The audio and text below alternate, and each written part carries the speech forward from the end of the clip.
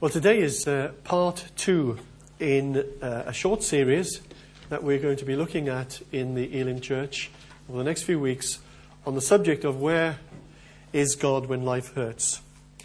And as I said last week, that this constitutes, I believe, the single greatest challenge of the Christian faith. Making sense of suffering in a world which has been created by God, whom the Bible declares as all-powerful, all-knowing, and all-good. And also, as we discovered last week, there have been literally thousands of books written on this subject over thousands of years. And there's a whole subsection of theology given over to this one question of why is there evil, why is there suffering in the world, a world created by a good, all-powerful God. And that subject is called theodicy, attempting to answer that particular question. Last week I said that I'm going to be covering this subject over a few weeks.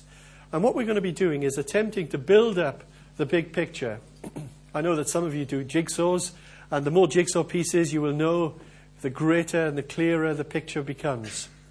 And what we're trying to do over the next few weeks is just have build up the picture, see if we can get some kind of answer to this dilemma. And as I confessed last week, we don't have all the jigsaw pieces. We don't have them all. But there is a day coming that we often sing about, that we often read about in the Scriptures, a day coming when we shall know as we are known. In fact, God spoke through the prophet Isaiah these words.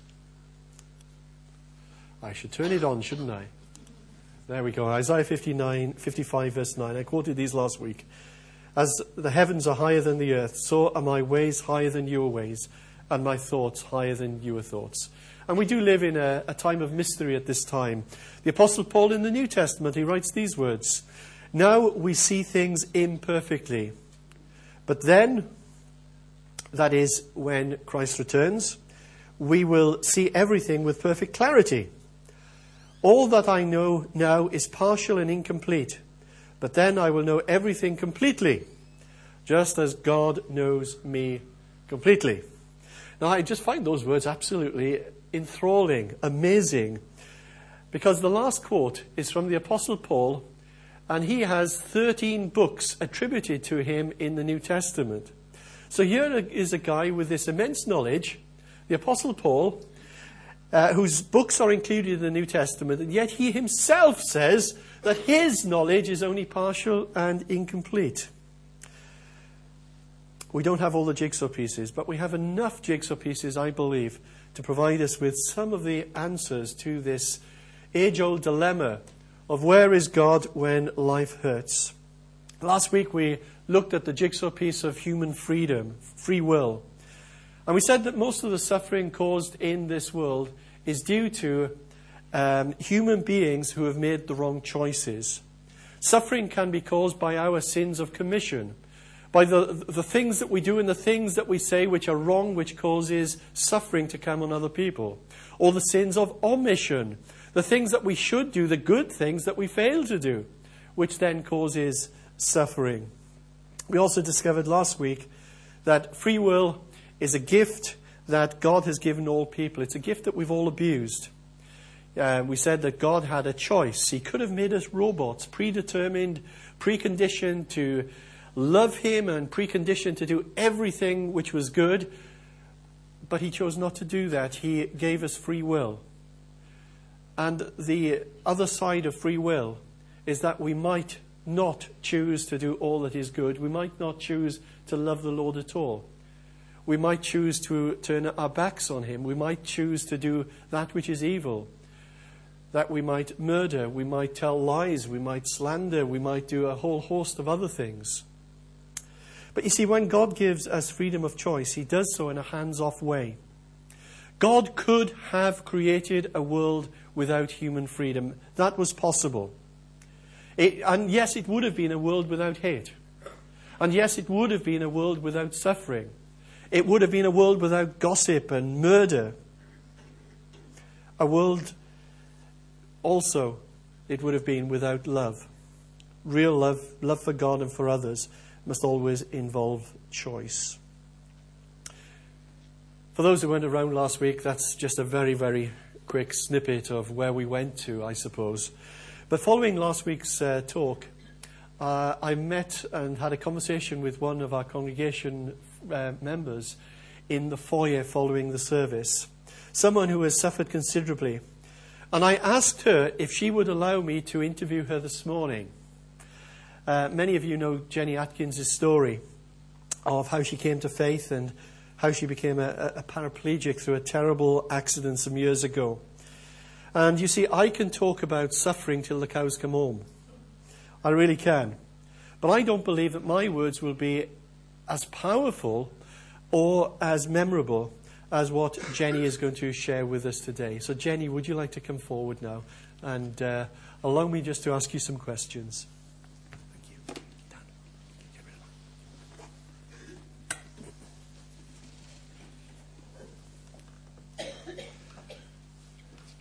There we go. If you come here. Oh, we need a mic. Thanks.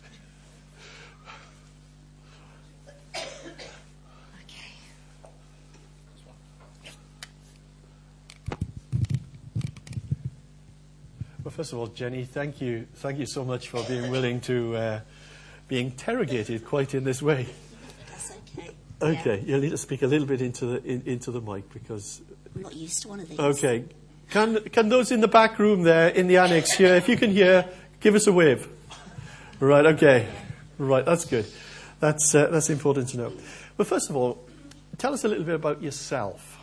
Okay. I'm just the other side of 50.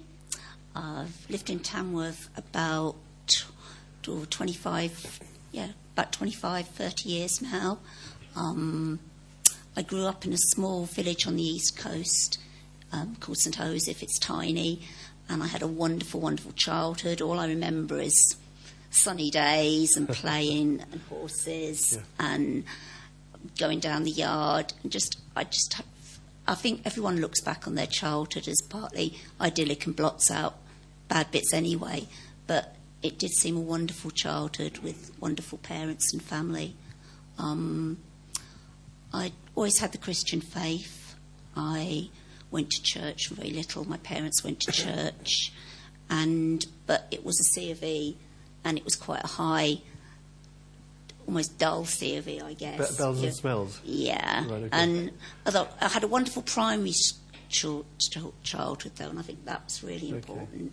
Because I had the stories. I knew the knowledge. I knew it, but it wasn't it was never heartfelt, really. Do you work? Yeah. Oh, no. Right. Okay. So I left my little village at 18, went to uni and trained as a teacher, and I've been teaching nearly 25 years. You taught my kids. I did, yeah. I've probably taught children of people in here, as long as I've taught their grandchildren.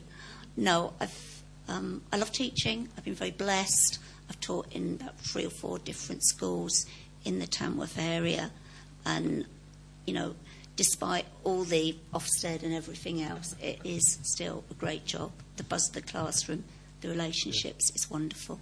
And you're married? I'm married, 25 years last year. Dave's not yet a Christian. We say not yet because we know that we keep praying and his heart to be softened. And, he will be. Okay, thank you. I mentioned earlier on the accident. We haven't said anything about that yet. And that was a life-changing experience for you. Can you tell us a little bit about what led up to that, some of your interests, and then what led up to the accident? It's probably about 18, 19 years ago now, isn't it? It's 19. 19. Yeah, it'll be 20 next year. So I've always been, before the accident, I was incredibly active. I just loved, my biggest things I lived for, I guess, were riding the horse. And if the biggest thrill, and if anyone rides here, was pointing at a big fence, kicking it and going for it. That was the I loved my horses. I loved the speed. I loved balancing the fence, getting the stride right, the exhilaration of that. I loved running down the canal with my dog and did half marathons and things and got a buzz out of that. And I loved motorbikes as well. I think it was the speed. I think looking back, it must have been the speed, the adrenaline rush. But absolutely, I was frenetic and never stood still. I was up, first thing in the morning before I went to school. I'd be down the yard, mucking out the horse, watching her walk out to the field, then run the dog back and, just keep going. Right. I was really blessed. I am now, just different. Yeah, absolutely. And what happened? Right. Because, it was the accident. Yeah. Yeah. Okay. It was a local showground, and it was the end of the day, and I just decided on a whim that I would go and take my mare up and do that class. And I don't remember it very well, but looking back, we pushed on. It was the open, and the idea in the class is you have to go as fast as you can and keep clear over the fences. And we came down at the last fence. We'll never know quite what happened. We missed the stride and came crashing down, and I fell, and my spine was snapped here. So I'm quite high. I'm T5 as I fell. And I knew at the time I'd done something very seriously wrong. I didn't lose consciousness, but when I looked down, my legs were over there, and I thought they should be there. And I knew something was wrong. Mm. Your body goes into shock, so you feel the pain to start with. But Christopher Reeve, if anyone had heard of him, he'd had his accident the year before mine, so it was very much in the horsey press. So I think in my head, I perhaps had an inkling of what I'd done. I didn't realise how big it was, though. I didn't realise that it would mean spending the next 9 months in a spinal unit in Oswestry. I didn't realise. I thought it was just the legs don't work. And I thought, well, I can handle that. Get super strong, we'll get back. But it was so much more than that. Yeah. That must have been an incredibly scary moment, to be conscious and then seeing your legs splayed in a different direction, and then fearing what might have happened. Yeah, I don't. Yeah. It all happens so fast. Then anyone who's been in any sort of accident or illness, the momentum at first it's out of your control, isn't it? Yeah. I remember vaguely being in intensive care, and they just give you the little cotton wool bud to lick from because you're not allowed any liquid and so on. It's the out of control thing that is probably the scariest, because we all like to be in control, don't we? And at that time you had a view of God, and God was sort of there but out there somewhere, I guess. How did your Christian faith really kick off? How did you become a serious practicing Christian? Okay, I'll try and keep it short. My little sister, she's 8 years younger than me. She's a missionary, and she'd gone out to Poland. And of course, when I had this accident, from the word go, she was praying, and she was mobilising people across the continents to pray. And she did tell me this, and I said, "Well, it's very kind of you, Sarah. Thank you very much." But and it really, God, people were speaking to me about God early on. People spoke about someone called Joni Eareckson Tada, who we've met, who's a very high tetraplegic, and she's absolutely on fire for Christ. And I just couldn't, and she had a riding accident too, but I just couldn't feel it. I don't think it needs to be heartfelt, doesn't it, faith? So, where did I go? Right. So I finished in Oswestry, and I came home, and I lived just down the road at this time. And people, I was still told very much that people were praying for me, and that was great, but it wasn't touching. And it was getting towards the Easter time, and I'd always been known the Easter story. And I guess the seeds that prayers that people were making started to really see fruit within me, because I wanted to read the Bible, and I wanted to read the Christian story, and I wanted to understand what all this business was about. that God could send his son to die on a cross, to go through all that pain. And I think that's why I started reading it. And then things started to come together. We had a God incidents with you, didn't we, in the manor house? We just met, didn't we? Yeah, we just, right. Well, things don't just happen, do it? It's a God incidents. But I was, bribed on the thing that if you go to the manor house, you can have a lovely hot chocolate with cream and a bacon sandwich. Yeah, bacon sandwich, absolutely. So you go, don't you? And then you meet Stephen and Julie. So, so the seats were there, and it was so close then. And from then it it was like a light. It's like a light being turned on. I think that's the strongest way it was. I heard, my God, why have you forsaken me? And it made Church. He hadn't. It wasn't that. But it was the sheer humanity of Jesus that touched me, I think. And the loving Father. And the things just came together. Thank you so much for sharing that. Have you ever said, why God? Why me? And if you have, is it something that you often say? I'm sure I have said, why God, why me? Remember, it's 19 years on. And the grieving process in anything, whether it's losing a partner or a friend or a mum or whatever, is always worst closest, isn't it? Mm. So those are the times when probably I shouted most, why me? But no, not terribly. But now I guess it's a couple of things. I genuinely believe, as you get further on in faith, you don't compare. I've learned so much along the way that no, there's no bitterness. After all, I was doing what I loved. It was an accident. I've got free will. I was given the chance to ride that horse and do everything that I did. And, God didn't do anything cruel. I made that choice. And, no. Yeah. What you were saying to me earlier is that that occasions you said, why me, but never in that all-consuming, destructive way of bitterness. It is totally destructive. If you going down that route, it's easy to say, remember I am a long time on from, and although I'll have knockbacks and I might have to go into hospital for a while and everything, it is much easier to say it. Yes. Now, but that destructiveness, when you start to compare, when you start to dwell on me, yes, and that's our world, isn't it? It is a world of me. Well, I've known you had the pleasure of knowing you for 19 years now.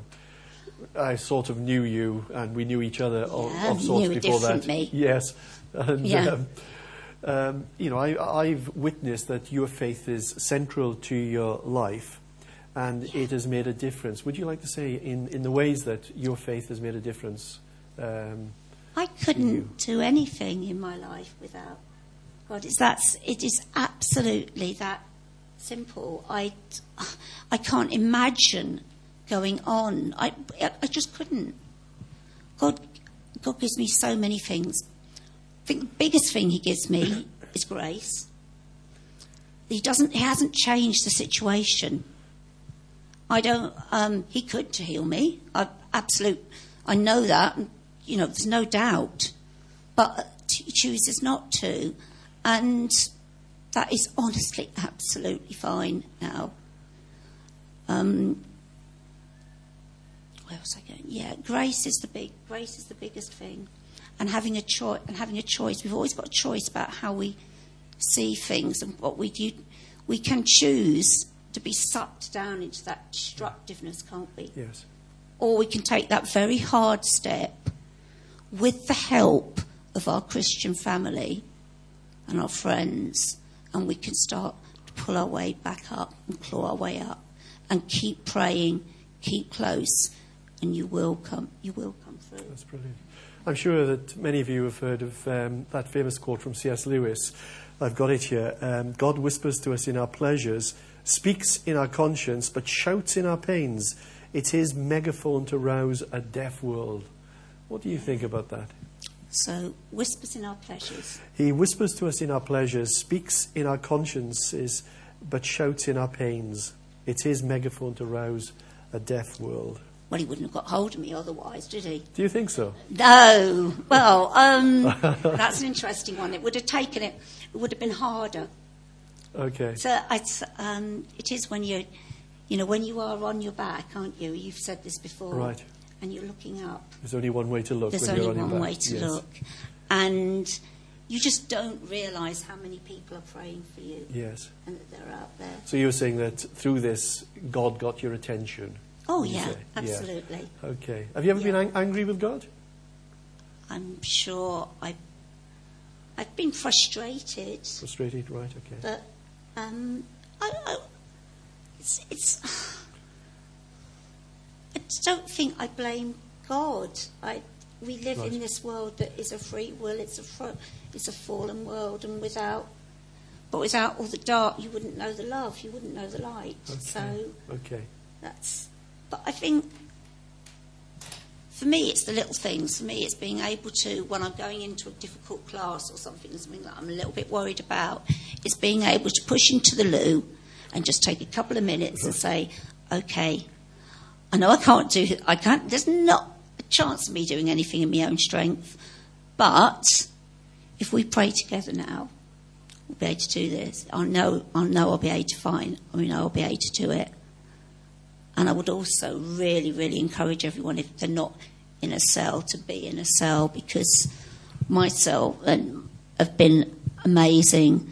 They love me dearly. They're able to hold me to account, as Christian friends can't they? When you're getting a little bit self-pitying and you're losing the plot, they can pull me back up.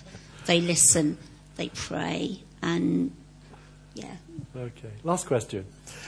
Someone said to you, the title of this whole series is Where is God When Life Hurts? If someone said to you, or asked you that question, Jenny, where is God when life hurts, how would you answer them? Oh, he's always there. It's that picture of the Sistine Chapel, the Michelangelo, where he's reaching down and he can't quite get us because we haven't quite made that connection. And he's always there, but I think when something awful happens to us, however big it is, because remember it can be relatively small but seem very big to you, that we get blinded, don't we? We've got this sort of veil of tears that gets in the way, and then we've got this dense, suffocating fog of anger and self-pity that gets in the way. And that's not God's fault. Yes. But that is, it just happens. We're human. We mustn't beat ourselves up about it, but it does get in the way. You've got to give it time. Absolutely, got to give it time. Stay close to stay close to So where is people. God when life hurts? He's there. Oh, gosh, yeah, absolutely. Yeah. Jenny, thank you ever so much. You are... Thank you.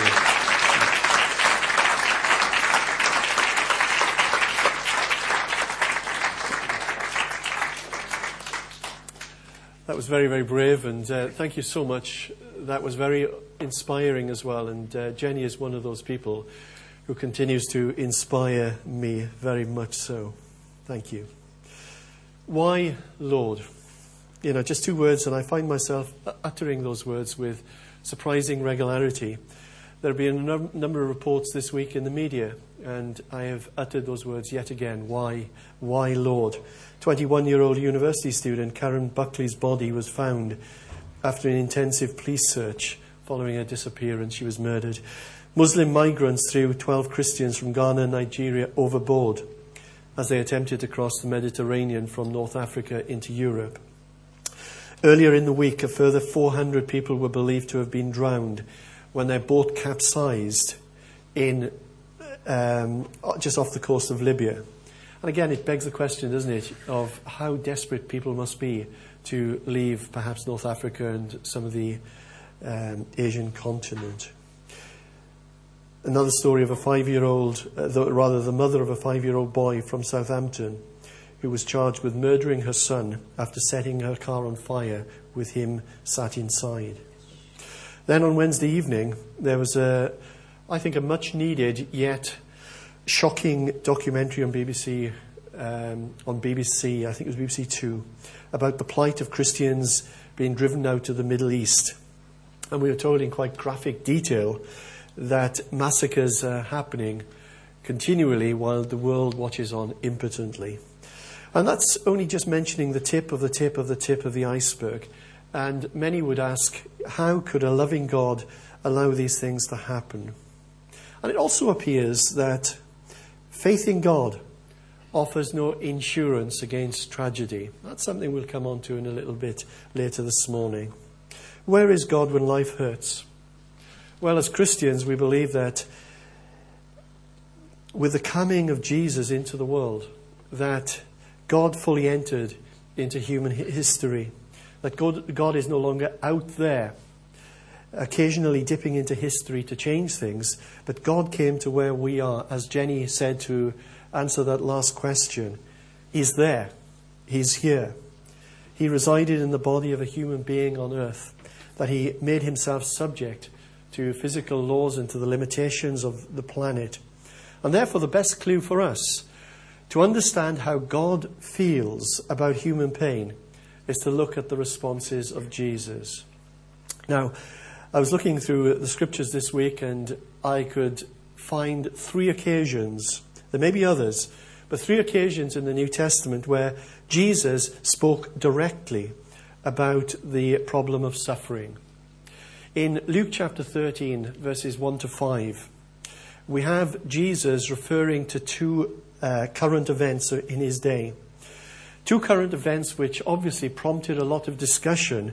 And the first was the story of Pilate murdering a group of Galileans who were going to the temple to offer sacrifices. And the second event that was on everyone's lips concerned 18 people who died when the Tower of Siloam fell on them. And interestingly enough, that there's no mention of either of these stories elsewhere in the history books. And if it wasn't for Luke's Gospel, we wouldn't know anything at all about these 2 events, with Pilate murdering those who went to the temple and the Tower of Siloam falling on these people. One was caused by human cruelty, the other was caused by a terrible accident. And the thing I love about this story is that Jesus responded to what people around him were talking about. That was in the common discussion. That was what people were talking about in his day at that time. He spoke their language. He touched on issues which were culturally relevant. People were talking about these things. And it's really interesting, these 5 verses, Luke chapter 13, verses 1 to 5. He doesn't answer their question of why these tragedies occurs, because they were asking what caused it. Was God to blame? But rather, he dealt with something else. He chooses to tell them something else through this. And we'll have a look at this now. Some of these verses.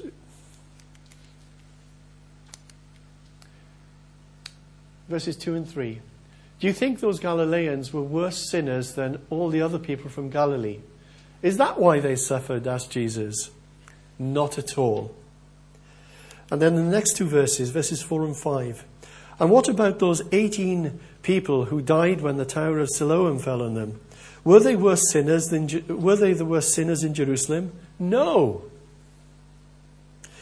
Firstly, Jesus makes it clear that these events did not occur as a result of specific wrongdoing on the people who were killed.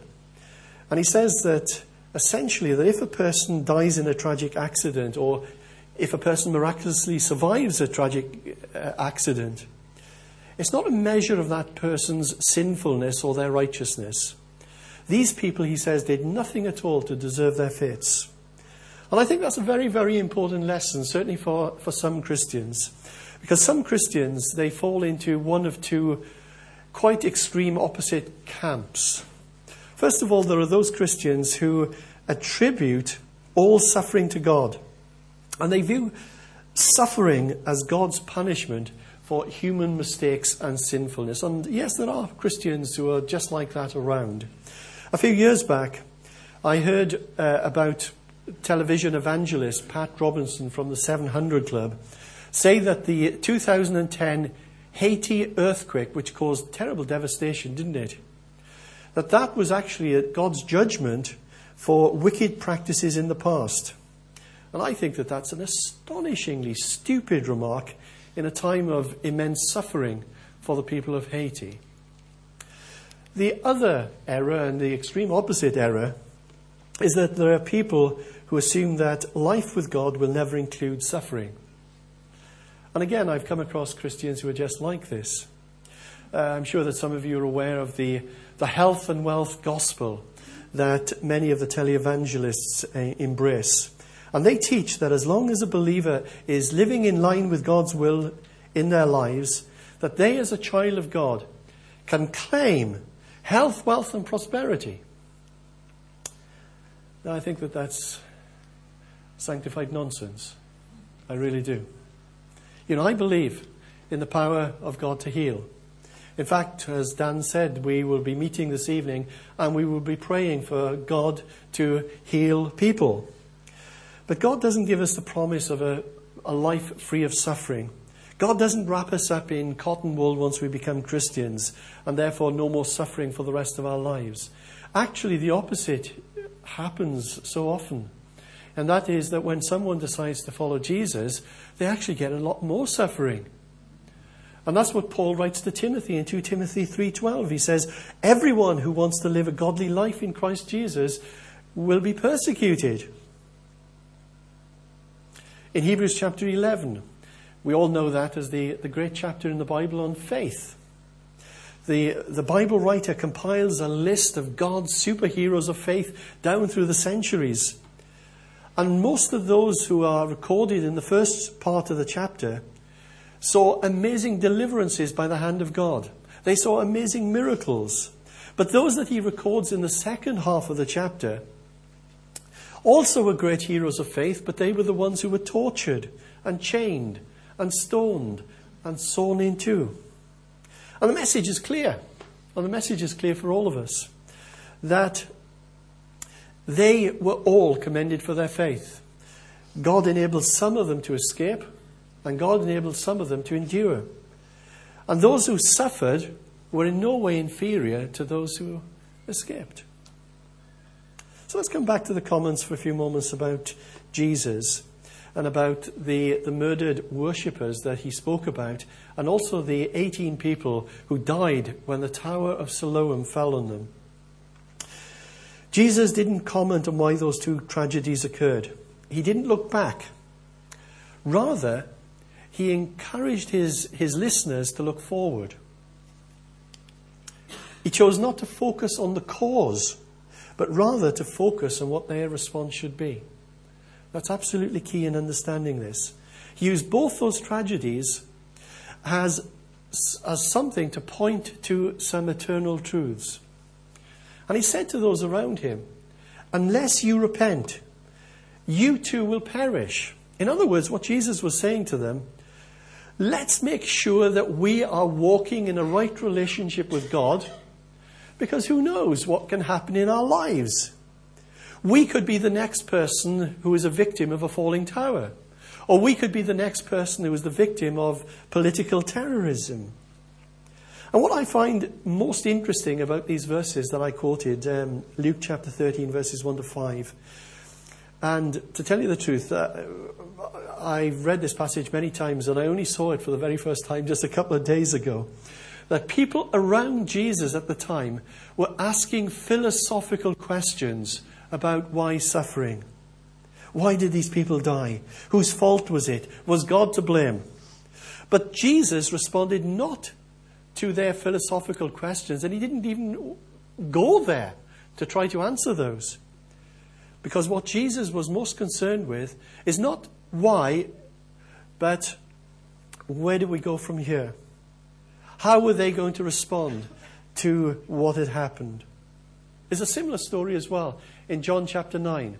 In John chapter 9, Jesus' disciples came up to him and said that they'd been speaking to a man that they just met, a man who had been born blind. And the question that they asked Jesus was, this man, was he born blind because he sinned or because his parents sinned?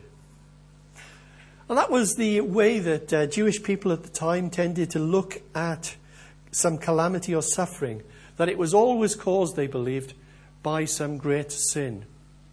And Jesus answered, you can see this for yourself in John chapter 9 verse 3. He said that neither this man nor his parents sinned, but this happened so that the power of God might be seen in him. Now those disciples, by asking that question, they were looking backwards. They were wanting to find the cause of this man's suffering. And instead of looking backwards, Jesus redirects them to look forwards and shows that suffering, as we've heard from Jenny this morning, can actually be redeemed and it can be transformed. That God can bring about good even in the worst of situations. Some of you might be aware that many Muslims have been converted to Christianity in the Middle East. Are you aware of that? Many of them. There's been a real upsurge in the last year. And the reason for this upsurge in people becoming Christians from the Muslim faith is the atrocities of the Islamic State. They cannot believe in what their faith, supposedly, or people from their faith are doing. And people in Iraq and people in Syria, and they're experiencing now the reality of the one true God. And there are many, many churches mushrooming amongst the refugees. There are 10 churches and all over the place with those who are converting from the Muslim faith. And behind all of that is this terrible evil of what the Islamic State are doing. And these Muslims have previously been taught to pray by rote to Allah. And they are told that the Quran says that Allah is unknowable. And now they are praying to a God whom they call Father, a personal God. This morning we heard Jenny's story. And recently I read a story about a lady named Mary Verghese. And Mary was a medical resident in a leprosy hospital in India. And one day Mary went on a picnic with a young student, and he was driving the car. And after following a rather dilapidated school bus for a few miles, this student put his foot down on the accelerator and decided to overtake. But he didn't allow himself enough time to overtake the school bus, and he had a head-on collision with another vehicle. And this car, with the student and with Mary inside, the car veered over a bridge and tumbled down a steep embankment. Mary Verghese was a promising young doctor, and she lay motionless at the bottom of the bank. Her lower limbs were just tangled uselessly. The next few months for her were almost unbearable, and I know that Jenny can understand this. Summer temperatures in India raised to 110 degrees outside. Mary lay in a sweltering hospital room, in traction, wrapped in Perspex jacket, plastic brace, faced hours of agonizing therapy. A colleague of hers, Dr. Paul Brand, who is a world-renowned leprosy specialist, he came to visit her. He could see that her spirits were on a bit of a downward spiral. And he said to her, Mary, I think you need to start thinking about your professional future as a doctor again. And he went on to suggest to her that she might bring to her vocation unique qualities such as sympathy and understanding. And she pondered his words and reflected upon them for a long, long, long time, doubting whether she could ever recover sufficient use of her limbs to ever function as a doctor again. And gradually she began to work with the leprosy patients. And the hospital staff noticed that when Mary was around, the leprosy patients, their self-pity and their hopelessness just seemed to evaporate. And she was known as the wheelchair doctor. And she was the very first doctor in India who was a doctor in a wheelchair. And she was actually more disabled than they were, and whose face bore the scars that they bore as leprosy patients. And Mary's recovery took a long, long, long time. Many hours of excruciating therapy. Much major surgery on her spine. She was incontinent for life. She fought constantly against pressure sores. But now she had that glimmer of hope. She began to understand that this disability was not some punishment from God to entrap her in misery for the rest of her life, but rather this could now be transformed. It could be her greatest asset as a doctor. And she was in her wheelchair with a crooked smile and facial scars. And yet she had an immediate rapport with those leprosy patients. Later, Mary worked in New York's Institute of Physical Medicine and Rehabilitation. And then she headed back to India, and she headed up a new department in Vellore in India. Now, the reason I tell you that story, and I share that with you, is that Mary Verghese is an outstanding example, as is Jenny, an outstanding example of a person who got nowhere by asking why. But she turned to the Lord and asked, to what end? She chose not to ask why. Rather, she chose to ask, to what end? And she learned to trust God, as Jenny has as well, for God to just weave a new design into her life. And probably has achieved far more than she ever might have if her accident had not happened. In my talk last week, I was dealing very much with the philosophical questions. And this week, I suppose I'm focusing far more on the pastoral questions as we attempt to make sense of suffering in our own lives.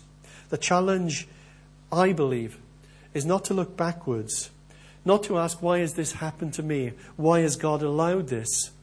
But to look forwards and how we should react, to focus on response rather than cause. There's a photograph there of Mary Verghese in 1972 being awarded in recognition to her contributions to medicine by the President of India. An incredible lady whose attitude was to carry on and to make the very, very best of her life. In the Second World War, Jewish psychiatrist Dr. Viktor Frankl learned through his own imprisonment that not even in a concentration camp can a person's choice of attitude be taken away. He wrote these words: "Man can preserve a vestige of spiritual freedom, of independence of mind, even in such terrible conditions of psychic and spiritual stress.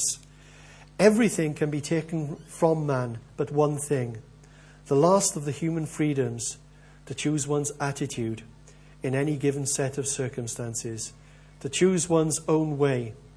In the final analysis, it becomes clear that the sort of person the prisoner became was the result of an inner decision and not the result of the camp influences alone. Fundamentally, therefore, any man can, even under such circumstances, decide what shall become of him mentally and spiritually." Sorry, that was a long quote, but an incredible quote from a man who suffered extremely in the depths of despair, and yet, through his own attitude, to choose to think the right way, which was his choice, he said, that made the difference both mentally and spiritually.